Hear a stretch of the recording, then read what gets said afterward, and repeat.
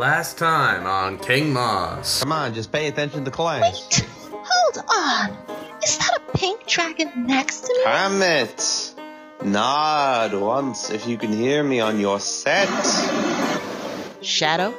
I have traversed you to the year of 1985 in France. You must take down the schoolmaster and his daughter.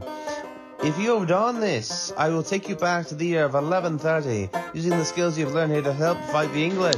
Hello again, friends, and welcome to another exciting adventure of King Moss. It's been a long time. Honestly, it's almost been a year. But I think I shall get back to the cracking of the whip, as they say. Right. So, now, as you recall, Kermit, the loving princess who's been cast out by King Moss, has been thrust into the wastelands, and thrust to the French prince, then thrust again into the 1980s. Let us join young Kermit in the most enticing, the most invigorating, the most confusing adventure ever. This is King Moss. I still don't get why I'm here. Wait, hold on. Is that a pink dragon next to me? Come on, just pay attention to class. Hold on! Is that a pink dragon next to me? Yeesh, keep it together, girl. That's a T-Rex in a pig anime like dragon. Now, girls, not nice to make fun of the new student. Now, please get your books to page 132, the Angola French War. Please, Carmen, start to read. I look down to the paper, and 1 second, I can't understand anything. And then next, I'm reading out loud to the class. Very strange.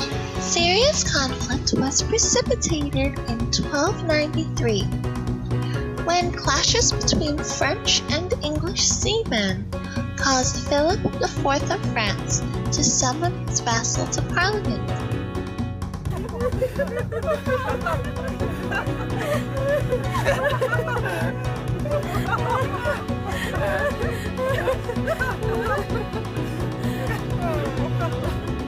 Thank you for reading to the class. Oh, that's the bell. Make sure to read about the War of the Roses for homework. End of scene 5. Scene 6. And back to our current timeline. I had the strangest dream about talking to a T-Rex. But Rabbi, where should we go? Well, I need to go on the ship to see my uncle, who was also a rabbi. Come with me.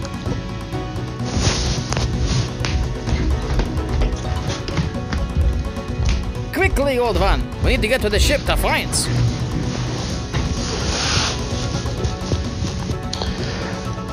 We need to leave Rabbi.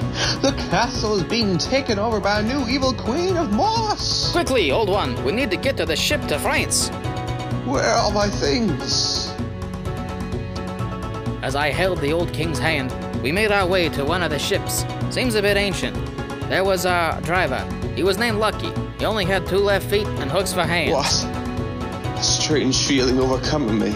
To be or not to be, that is the question. To be or not to be, aye, that's the point. To die, to sleep, that is all, that is all. To know, to sleep, to dream, to aye, merry as she goes. For the dream of death we awake, born for everlasting judge, for hence no passenger has returned.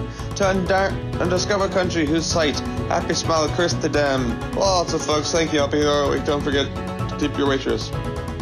Meanwhile, back at the castle, wrong play there, King Moss.